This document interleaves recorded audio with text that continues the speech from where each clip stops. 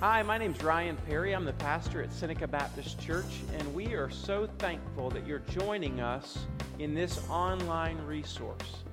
Our prayer for you is that this resource would not replace your active involvement in a local body of Christ, but would rather be supplemental to it. If you are interested in getting further connected to the ministry of Seneca Baptist Church or to giving financially, please visit our website, senecabaptist.org. Thank you and enjoy.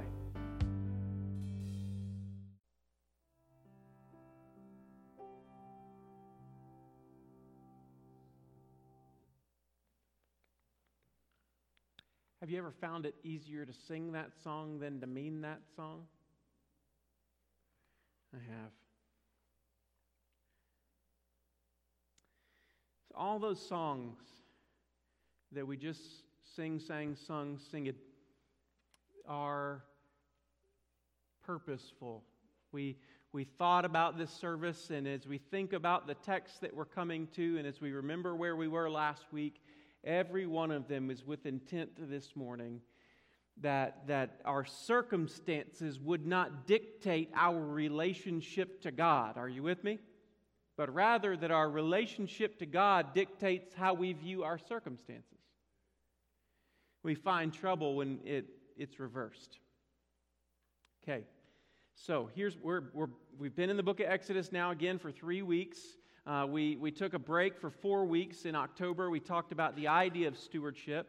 But when we think about the book of Exodus, the first 2 to 3 chapters really focus on God and His people in Egypt, and then this man named Moses. And so we kind of talked about who has God created me to be? Who has God created me? And we looked at Moses' story, and we learned that God is so good, so sovereign, so in control, that God uses all of Moses' history, good, bad, and indifferent, to build a man for Himself to use in such a time as this. And then we moved on in chapter 3 and following through the plagues, and we looked at who is God. Because in chapter 3 all the way to the Exodus, God is revealing Himself. Who is He? And without a proper understanding of who He is, we don't understand who we are as individuals and as a church. And so the past 2 weeks, we've been looking at now who is the church.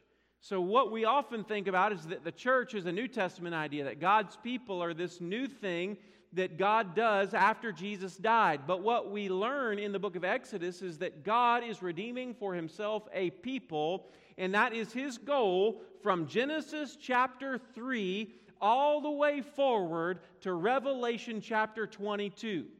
God is building and redeeming and preparing a place for His people, and we get to walk into it. Okay? So that's where we are. Now, last week we looked at this story of how they came through the edge of the Red Sea. They walked through on dry ground, and as they came out of the Red Sea, there was a song of redemption on their lips. Why? Because they had felt the power of God's redeeming work as they crossed through the Red Sea. They were redeemed by 2 things. Number 1, they were purchased by the blood of the Lamb in Egypt. And second, they were redeemed with a mighty hand and an outstretched arm as they walked through a sea on dry ground. Isn't that amazing? And in the same way, we are redeemed. We are redeemed by the blood of the Lamb, Jesus Christ, and we're redeemed by the power of God on display, which is the resurrection of Jesus. If Jesus would not have been resurrected, our faith would be in vain, and Jesus would have died in vain. But go to Israel. Look inside the tomb. He's not there. So, now they came through, they sang the song of redemption in chapter 15, 1 all the way through verse 21. They sing this song to the Lord. And then they're faced with a trouble, a trial. They come through the Red Sea, and one of the first places they hit is this little area called Marah. Does anybody remember what Marah means from last week? Help me out. Bitterness, right? Bitter. Who in the Bible named themselves Mara after really bad troubles and trials? Naomi. Gosh, you guys, A+ so far. Y'all listened. So, yes, Naomi renamed herself Mara. That's Ruth's mother-in-law. She renamed herself Mara. Then we're looking that the people came through the Red Sea and they come to a place called Mara, and there is bitter water. And we talked about how last week that God often brings us to bitter places. And we would say, why in the world would a loving God bring us to bitter places? Why would God allow bitter things, difficult troubles, trials, tribulations to happen in our life? And we learned that it is because God's people are not meant to be static, but we are meant to be a people of progress. And the progress that He wants to accomplish in our life is twofold. One, we have a promised land that we are headed for. We are not citizens here primarily. Our citizenship is in heaven, and from heaven we await our Savior, Jesus Christ, who will one day come and burst through that eastern sky, and Lord, haste the day when my faith shall be sight. Right? And so we learned that we are a people of progress. We are headed to the promised land, but also He is not just wanting to move us in a direction, but He is wanting to turn the needle of our hearts. He's wanting to shape us into His image from one degree of glory to another, and bitter things are often tools in the hand of a loving Father to do that. We talked about how last week that if we don't deal with bitter circumstances well, that bitter water will make its way to our heart, and we will become bitter people. You ever met a bitter person? Man, they are just not fun to be around, are they? Thanksgiving and all these good things, and all they have to talk about is hard things, bad things, sour things. So when we don't deal well with bitter circumstances, that bitterness will find a way into our hearts. I talked about how, I remember this phrase, that anxiety is fearing that God might get it wrong, but bitterness is believing that He did. Anxiety is fearing that God might get it wrong, and bitterness is believing that He did. So we need to guard ourselves. And there in that passage last week, God showed Moses something. Now, I was sitting around a little fire pit having a great conversation about Jesus last night, and as I was, we talked about the kind of silliness of the story. Moses, see that log right there? Yeah. Throw it in the pond. Why would I do that? Because it's going to make the water sweet.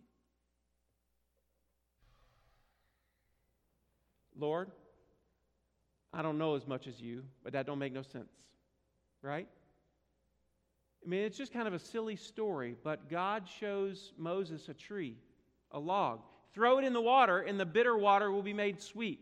We made the connection last week that there is a tree for us that makes the bitter water sweet, the bitter circumstances sweet. We look to the cross, where Jesus there on the cross He said, John 19, I think verse 28, I thirst, and they fed Him or gave Him a sponge filled with wine, sour wine, and gall.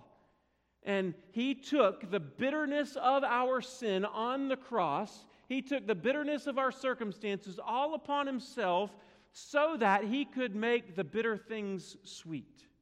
Now, that does not mean that He takes them away, does it?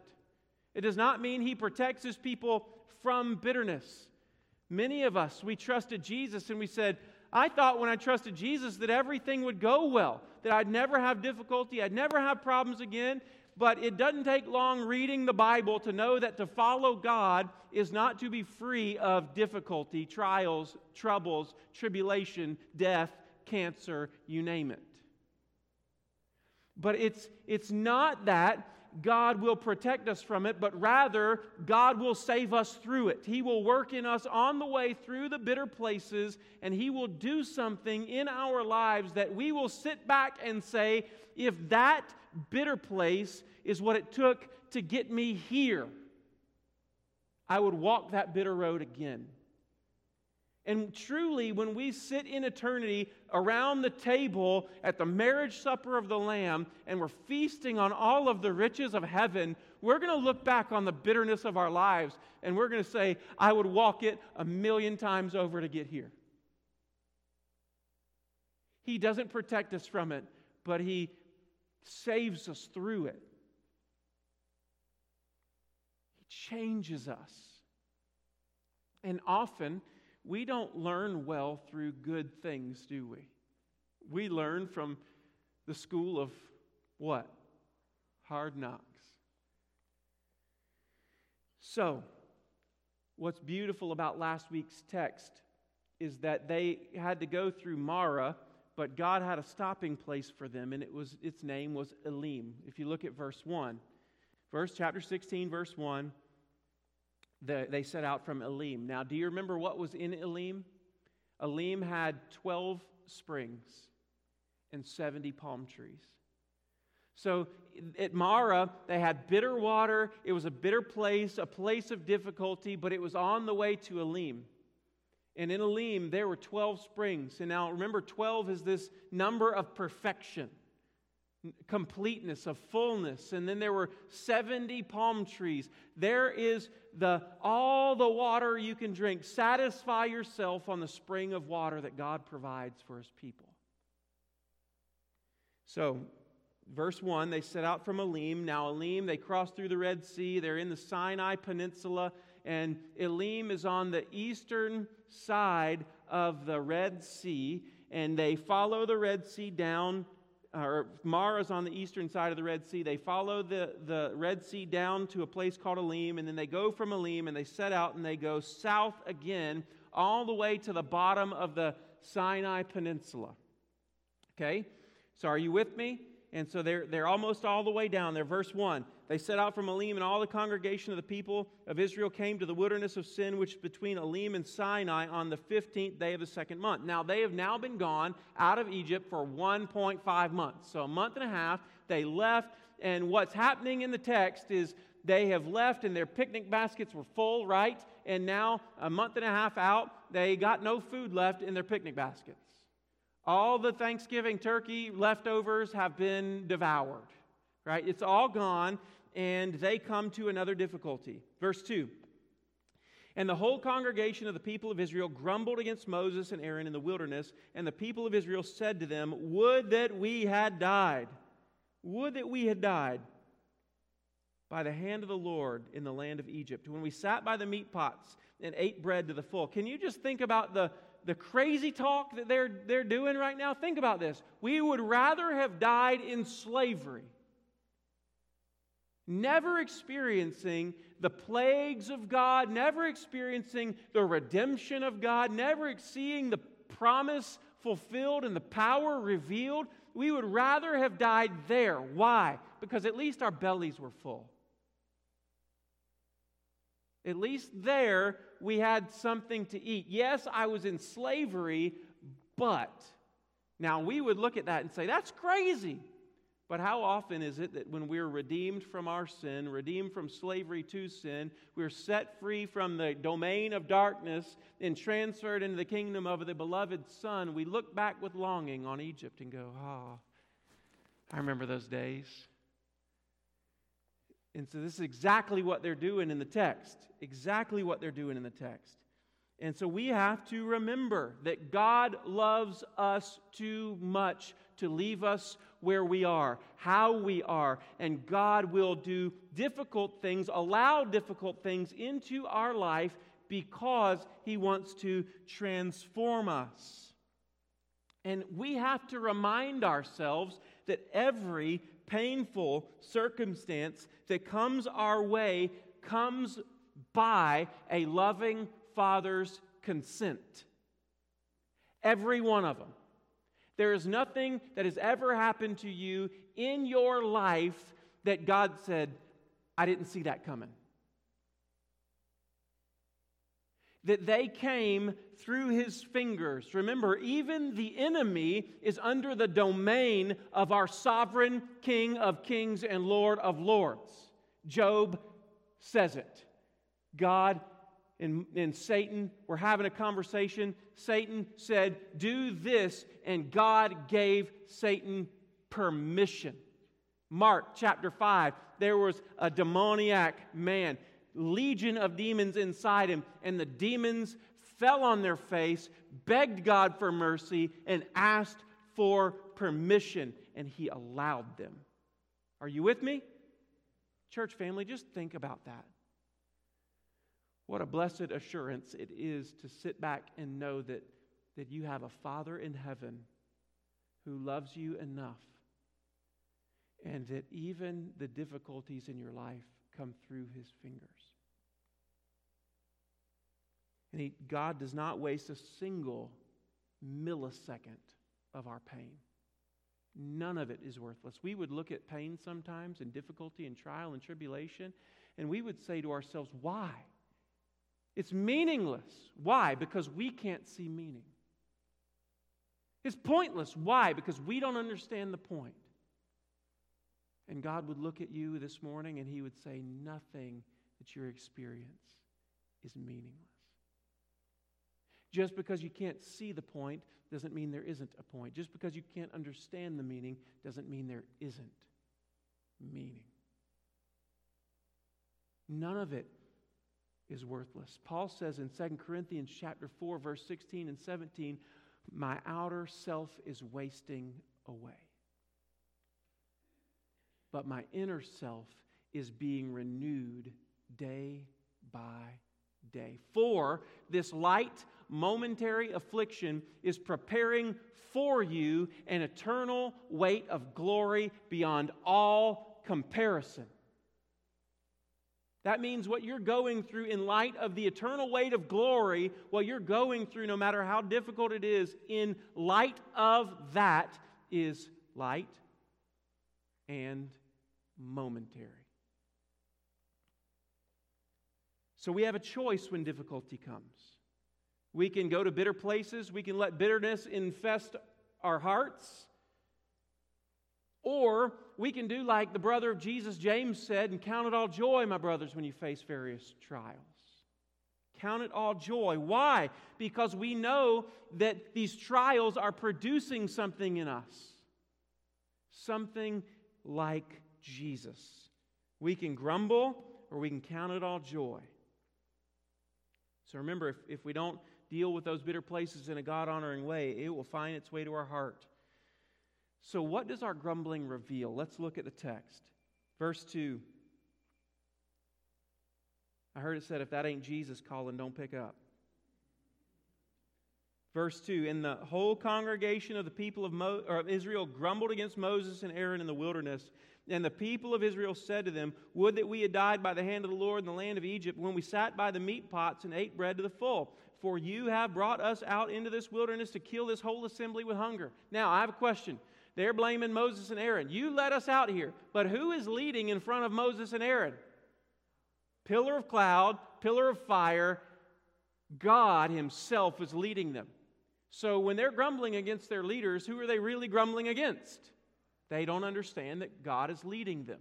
They don't understand this. Then it goes on, verse 4. The Lord said to Moses, behold, I'm about to rain bread from heaven for you, and the people shall go out and gather a day's portion every day, that I may test them whether they will walk in my law or not. On the sixth day, when they prepare what they bring in, it will be twice as much as they gather daily. Now, go down to the end of verse 7. For what are we that you grumble against us? Verse 8, Moses said, when the Lord gives you in the morning meat to eat, and in the morning bread to the full, because the Lord has heard your grumbling, that you grumble against Him. What are we? Your grumbling is not against us, but against the Lord. And again, He hears their grumbling in verse 9. Our grumbling reveals a few things. Number one, it reveals that we are ungrateful. We are ungrateful. I mean, think about what the people of Israel have just experienced. All of the plagues. Number one, that after 400 years, God shows up in Egypt and says, it's time. I'm going to set you free. And number two, that He does it, and He does it in such a profound, miraculous way that nobody can take the credit for it. They didn't look at Moses and go, wow, Moses, good job. They said, Yahweh is fighting our battles for us. Number three, when they came out and their purses and their pocketbooks were filled with all the gold of Egypt, and they plundered Egypt on the way out. Why? Because God was providing for His people for their journey and even providing for the promised land. Then they get to the edge of the Red Sea, and God says, just be still, just wait, see the salvation of the Lord. And God strikes the enemy and redeems them powerfully in an instant. And then they come out and they sing of God's redemption. And then the first trouble comes and they grumble. Man, people of Israel are hard-headed, aren't they? And who are the people of Israel in the Bible? Who are we, I guess, in this passage? Well, we're not Yahweh. We're not Moses. Doesn't leave us with many options, does it? The Bible's not very flattering about our human condition. We're the people of Israel and we grumble. And it reveals that we're ungrateful, that we look backward and all we see instead of all the blessings is we see all the troubles. We're ungrateful. That we don't trust God's leadership. And that really comes down to we don't trust you, God. And have you ever noticed there's a difference between grumbling about the Lord and grumbling to the Lord? Have you ever read the Psalms? David had some guts, didn't he? The psalmist, when he's praying, he prayed some things that I don't know that I have the courage to pray. God, where are you? Why have you forsaken me? I don't know that I would pray that. But he had the freedom to bring his complaint to the Lord, and there is a difference between doing that and complaining about the Lord to other people. Are you with me? What we tend to do is we complain about our circumstances to others rather than bringing our complaints and our circumstances to God. Let's just be honest. Doesn't He already know? Are we fooling Him by not telling Him? Is God looking down from heaven upon us and going, well, at least He's not coming to me with all that stuff? No. God knows. God knows. So we need to take it to the Lord. How can we be honest with the Lord without grumbling? We can do it. We need to take it to the Lord. Tell it to the Lord. He already knows. And we need to take it to Him and not somebody else. We need to leave it in the Lord's hands. How many of you ever heard the saying that we are to be a living sacrifice, but the problem with a living sacrifice is he often will get up off the altar and crawl away. Right? And so oftentimes we will bring our burdens down before the Lord and we'll lay them down before the Lord, and then as we leave we'll grab them and go, I'll just take this back with me. We don't just need to bring our complaints to Him, but we need to leave our burdens and our complaints with Him. Are you with me, church? We need to trust His promises. We need to trust His promises. Do you know the Bible gives a multitude of promises for His people, and all of the promises of God from Genesis to Revelation find their fulfillment in a person. His name is Jesus. In Him we receive all the promises of God. And I think it's Paul who says, all the promises of God become the yes and amen in Jesus. Yet, we're so quick to complain and so slow to trust His promises, and we need to give Him time to work. Time to work. Have you ever noticed that God's not on your timetable? Just me, huh? He doesn't work according to what I see is fit. He has a timetable. Here's a humbling thought. In light of eternity, you are a minor blip on a radar screen. Our lives are so small and insignificant in light of eternity that if you were to draw that out, you couldn't even see it.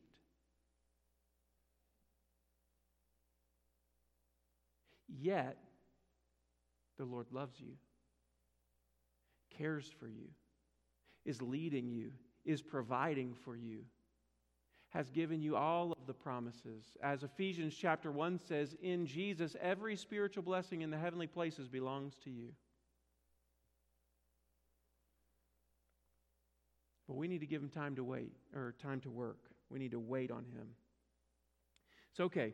Remember, these trials are coming. Our grumbling reveals something. We talked about in as we were looking at the song of redemption, that out of the abundance of the heart, the mouth speaks. And when grumbling is coming out of our heart, what's it revealing about the content of our heart? Okay? So now, we're going to look at this idea that we are students in God's classroom. Okay? And God's classroom isn't always how we would envision it. I want you to imagine this. Matthew chapter 4. Matthew chapter 4, Jesus is led by the Holy Spirit into the wilderness to be tempted by the devil for 40 days. In Mark chapter 4, Jesus takes a group of His disciples and He says, hey, let's get into the boat and let's go to the other side. And when they get into the boat, something happens out on the water. You remember what it is that happens in the middle of the night to the disciples? A storm. I have a question. Who is Jesus? He is God incarnate, right? Did He know that there'd be a storm? Who created that storm? Why did He do that then? Why didn't He say, guys, we need to wait about 4 or 5 hours. And if we wait 4 or 5 hours, our trip will be much easier. Why didn't He say, instead of going, I know the boat seems really practical right now, but just trust me, we're going to walk around the lake. Why didn't He do that? Because there was something in the middle of a storm that He wanted to teach His people that He couldn't teach them in the safety on the beach by the Sea of Galilee.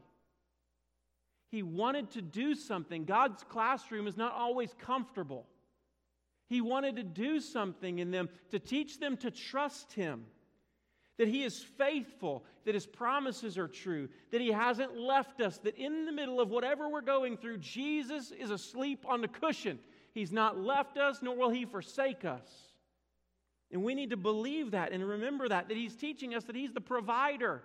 You're grumbling about food, but if you just give me time, I promise, I redeemed you, I made you promises to take you to the promised land, and if you will trust me, I will get you there.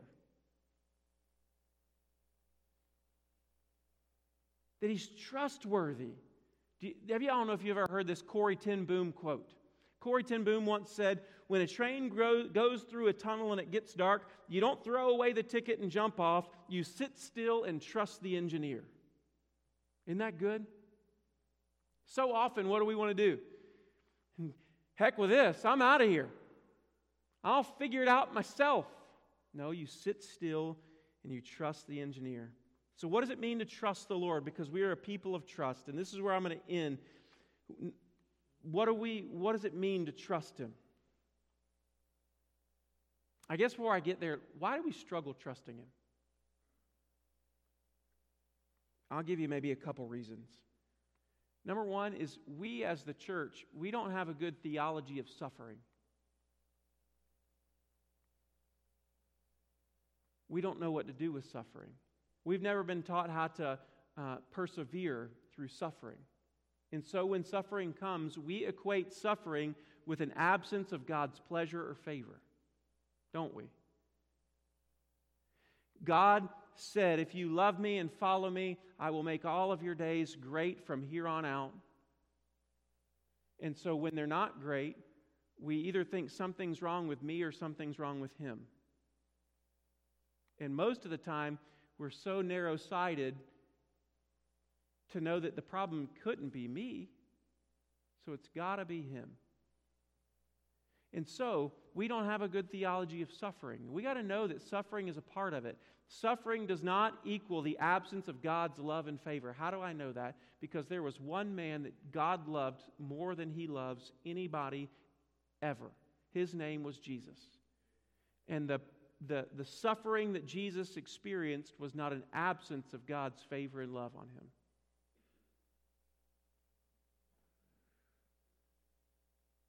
Number two, the second reason why we struggle with trusting is that our circumstances will often outweigh our understanding of God. In other words, have you ever noticed that your circumstances can balloon? And if our understanding of God is small, our circumstances will soon eclipse Him. We struggle with that. Now, Hebrews tells us that faith is the confident assurance in events not yet seen. The confident assurance. Confident assurance in the things not yet seen. Or positive certainty expressed in action.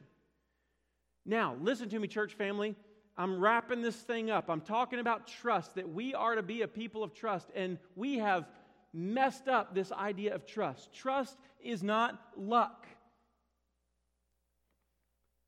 Oh, that's very unlucky. I don't believe in a God of luck. I don't find luck used in the Scriptures. It's not coincidence. It's not crossing the fingers or knocking on wood. That's not trusting in the Lord. And why do that? Well, stop it. Stop knocking on wood and crossing your fingers and believing that if you break a piece of glass, or mirror or whatever, it's 7 years bad luck. That's superstition. And superstition has no place in trust.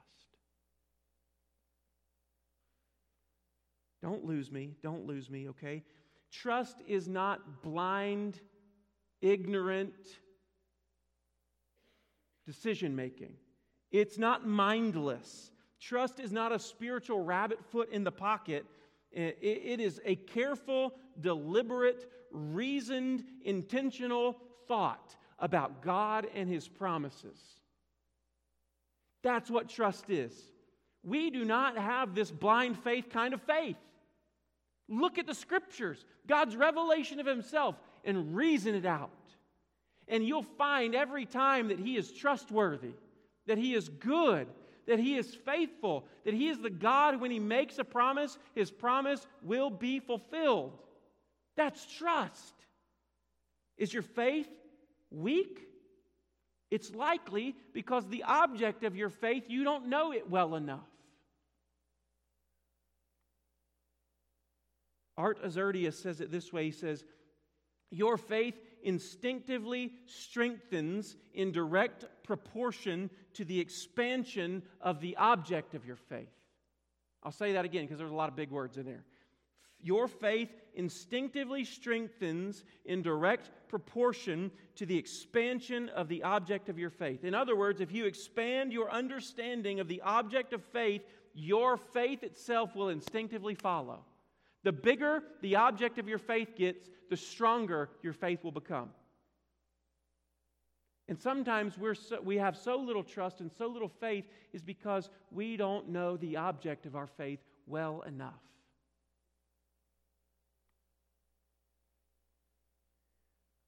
When our understanding of God, of Jesus, conforms to His reality, that's when our faith grows. Sometimes in the church we've settled for a God in our own image that we've created. A God of our liking, a God of our understanding. I have to fit Him neatly in this little box.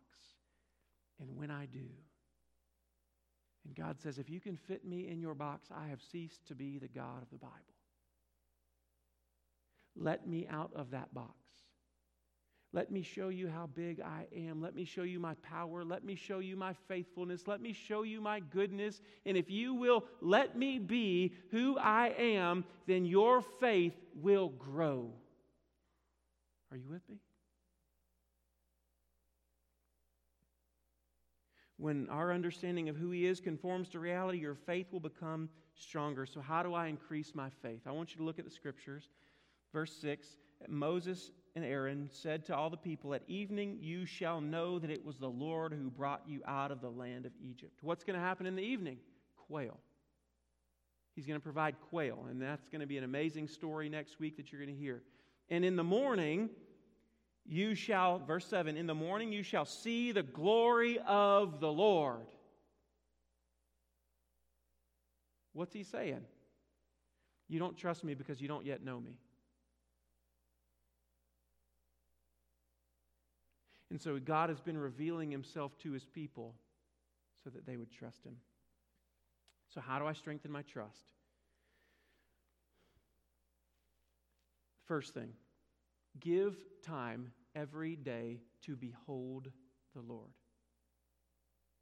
Give time every day to behold the Lord. To behold means to see, to look upon, to gaze upon. Psalm 27, verse 4, I think it is. Let me read it. Psalm 27 says, one thing I have asked for, one thing I have asked of the Lord, and that will I seek after, that I may dwell in the house of the Lord all the days of my life, to gaze upon the beauty of the Lord and to inquire in His temple. David says there's one thing that's important for you: to be in His presence and to behold Him. Behold Him. How do I behold the Lord every day? The Bible is not a roadmap for life. Hear me, church family. The Bible is not a roadmap for life. It's not best instructions before leaving earth. The Bible is God's self-revelation. He wants to show you who He is. And if you'll look at it, if you'll read it, if you'll get into it every day, you will behold Him as He is. And let me tell you, your faith will grow. I heard it this way: by immersing ourselves, we grow in our trust by immersing ourselves in the faith-arousing Word of God. So behold Him. 2, before I get there, there is a difference between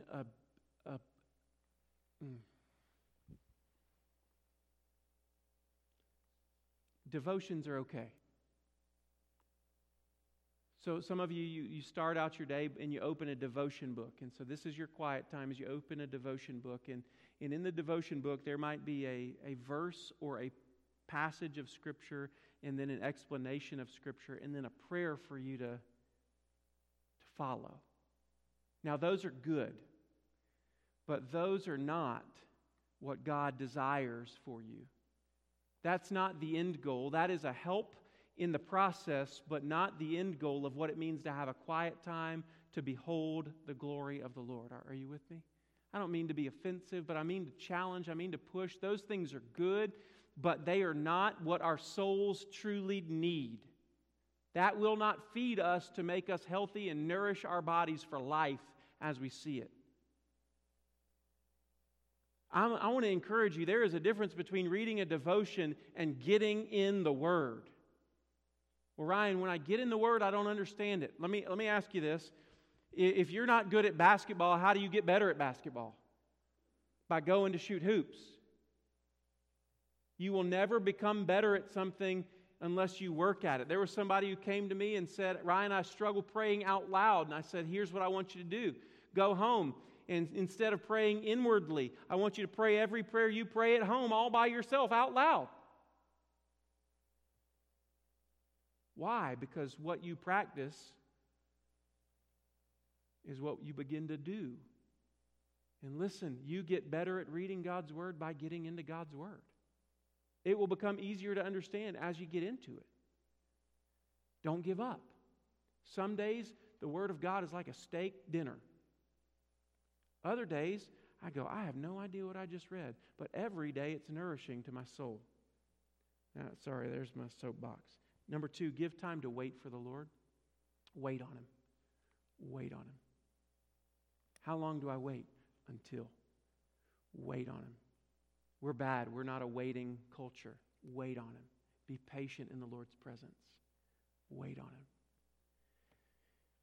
Waiting is a time to remember, to reflect on all of God's good gifts. Every good and perfect gift comes from heaven. It's a time to recollect all the things that God has done for you. You want to grow in your faith? Just remember all the goodness of God in your past. And third, give obedience to what you know. Give obedience to what you know. Let me prove that. If you go back up in your Bibles to chapter 15, verse 25 and 6, it says, "There the Lord made for them a statute and a rule, and there He tested them, saying, if you will diligently listen to the voice of the Lord your God, and do that which is right in His eyes, and give ear to His commandments, and keep all His statutes." Did you see that? Give ear to Him and do what you know. Give ear and do. Don't be just a hearer, but be a doer of His word. As we close today, I just want to encourage us to become a people of trust. And wherever you are, no matter if you've been walking with the Lord for a week, a month, or 100 years, your trust is not what it ought to be. We can all grow there. And so let us. Maybe you have sin, grumbling, complaints against the Lord that you need to pour out before Him today. I want to encourage you, come use these steps as your altar and leave those burdens there today and walk home without carrying those burdens home. But let's meet with the Lord. Maybe today you're out there and you say, I don't know Jesus. I don't know where I'd go if I were to die today. Well, today you can. You can trust Him. You can put your faith in Him. You can accept the gift of salvation that He's given, that Jesus died for you so that you can live now for Him. So you come do that. Let's pray. Let's stand together. Y'all might need to wake up. Let's stand together. Let's pray together. And then after I pray, let's worship and respond together. Father, we come into Your presence, and in just a moment of stillness, we remember. We remember all that You have done. God, if it weren't for You, where would I be? I shudder to think of all the foolishness I could have gotten into, the sin that I could have ran down that road if it weren't for Your hand protecting me. I remember Your goodness to me, Your kindness, Your mercy. I remember Your redemption. I remember all that You've accomplished for me. I remembered how You've provided. You've been faithful. You've never let me down yet. I remember all Your promises, or at least all the ones I can remember right now. I bring them to mind, and I'm reminded that all of them find their yes in Jesus. I'm reminded that heaven is my home, and that one day Jesus will come back for His bride. I'm reminded. Father, we confess our sin to You this morning, of complaining, of grumbling, of unforgiveness, of bitterness. Father, forgive us and set us free.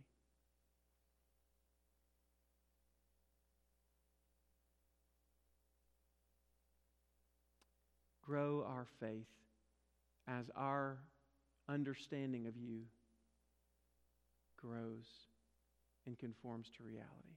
We love You. We need You. Help us to respond and sing in Jesus' name. And everybody said, amen.